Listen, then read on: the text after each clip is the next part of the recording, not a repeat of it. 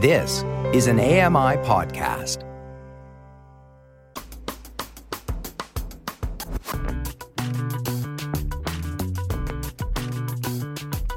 Welcome back. It's Now with Dave Brown on AMI TV. Get ready to tempt your taste buds. The Ramen Ramen Festival is coming back to Montreal. Community reporter Shaini Saravanamuthu can ladle out the details. Hey, good morning, Shaini. Love the pun. I'm doing what I can, Shaini. You're here to pour out this report, so to speak. Shaini, I know you love a food experience. Why is this one worth the trek? Because I think during this fall season, having warm soup, any kind of warm comfort food is the best. And I think them having this ramen festival from October 9th to October 22nd is perfect as we're like slowly adjusting into this cold, cooler, I guess, weather compared to what we had of summer. I just think, you know, I especially get lazy kind of to cook dinner sometimes during this time because I'm cold. So having this option of like throughout this month pretty much to be able to pick up ramen from different places and kind of just try it and kind of make it a fun activity at the same time and just be lazy and not cook is great. Shaini, I will confess to loving ramen, but also being a little bit of a ramen newbie, right? I'm kind of basic. Yeah. I'm just getting the basic stuff here. Oh, give me chicken ramen and soft noodles. Okay, udon noodles. That sounds great. So I tend to keep things pretty simple and pretty basic. I'm a basic bro, Shaini. You know that. But what styles of ramen are on the radar here for this festival?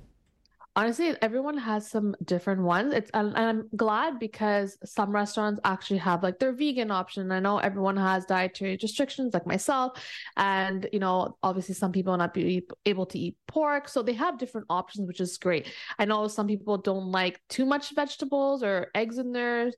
So it's really great because you're not stuck making like compromises and you can actually go and try the restaurants that you want to. Yeah. What I also like is that they spread it out throughout the island of Montreal. So it's not like only in downtown or like, you know, so it's nice. So it kind of helps people try stuff closer to them and an excuse to go and try in other places as well. Mm-hmm. Like for me, like I live in the West Island, but there's a few downtown. So like on my lunch break, I'm probably going to go with my coworkers and go try one of the ones near our work. Like there's like 2 or 3 near my workplace.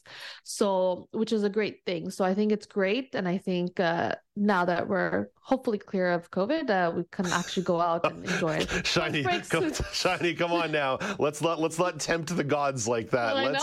Let's be a little more chill. Okay, so what's on your personal ramen radar? Or like what's the ramen that you're gonna go for typically? Like listen, Shaini, again, I'll go back to this basic bro thing. I will walk into Dollarama and buy myself like the 12-pack of Mr. Noodle and be totally content. That said, I'll also walk into a high-end Japanese restaurant and get myself some nice ramen as well. But I'm just like, give me the udon and the beef. Like, let's go. What about you? Yeah. I definitely like the one with like, I like it spicy, very spicy. And I like it with the pork belly and some spices and some veggies. Sometimes I do like a fried egg in there. Depends. It depends on my mood, really, to be honest. Oh, man. But yeah. So I feel like, you know, with ramen, I feel like it really depends on the mood that you're in. And it's great because you can try so many different variations and get a different experience each time. So that's why I'm a huge fan of ramen. And like you said, even the cheap pack hits the spot sometimes. So. I got off a train on Monday night from Montreal back to Toronto, and the first thing I did when I got home was made myself a pot of instant ramen because that's how I roll, and it was totally delicious, and I didn't look bloated on camera at all the next day, like not in the least. Well, at least I used to eat them raw as a kid. So. Yeah, I've been there too. So as Shaini told you, the festival is running from now all the way till October the 22nd. Ramen Ramen FES.com. Ramen Ramen FES.com for more information. So Shaini, once you've eaten a bunch of salty noodles, maybe you want to wash it down with some wine. Le Grande Dégustation de Montréal kicks off later next week. What's in store? I think this is cool because everyone knows here, I'm obsessed with the holidays, and having some great wine in the house for the holidays is a must. So this is a great way, I find, to go taste out some of the good new and like preferred wines and know what you want to serve at the holidays. And so basically the entrance is $22 and you get a tasting glass. And how it works for tasting it is that it's off of coupons. So one coupon is $1, and how much a vendor is going to charge is up to them. So they can charge 3 coupons for a tasting. So you get $3 for a tasting for a glass of wine, and you kind of just hop around from each vendor and try out the different ones by paying. And you can use a smart app to pay, or I believe you can actually buy like the tangible coupons once you're there, which is kind of cool because like sometimes we're reluctant to buy the same bottle of wine because that's what we're used to because we never adventure out. Shaini, and you don't want to go like 100%. Like you walk into the SAQ or the LCBO or Alberta Liquor or whatever province you're in, there are 1,000,007 options when you walk. Even if you know what region you like or what style you like, you could know everything in the world, and there's still 10 or 15 bottles, and you're like, wait, what? Yeah, and like and if it's like a $25 bottle of wine or 60, whatever the price, you're reluctant to be like, oh, do I want to try it out and waste it, or do I want to go for my regular bottle?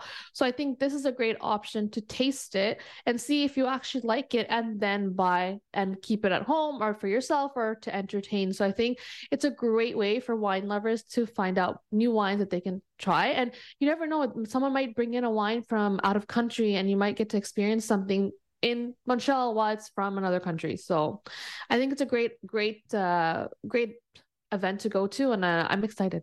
I think I'm going to go on the Saturday, not the Friday. I think I'm going to go on the Saturday. Yeah. Nice. You know, Shaini, I think there's also a little bit of a disability angle to this. I've expressed this before and sort of been met with burrowed eyebrows when I talk about this. But sometimes learning the language of something, learning about different tastes of wine or types of wine, that's going to change your experience when you go into the store and you talk to an employee, because now you're armed with language. And I know this isn't necessarily advocacy per se, but when you walk into the store, you can't just read the back of the bottle if you're legally blind or you're blind. Yes, it's like 100%. It's not going to work. But now you're going to know the language and questions that you want to ask an employee to glean more information.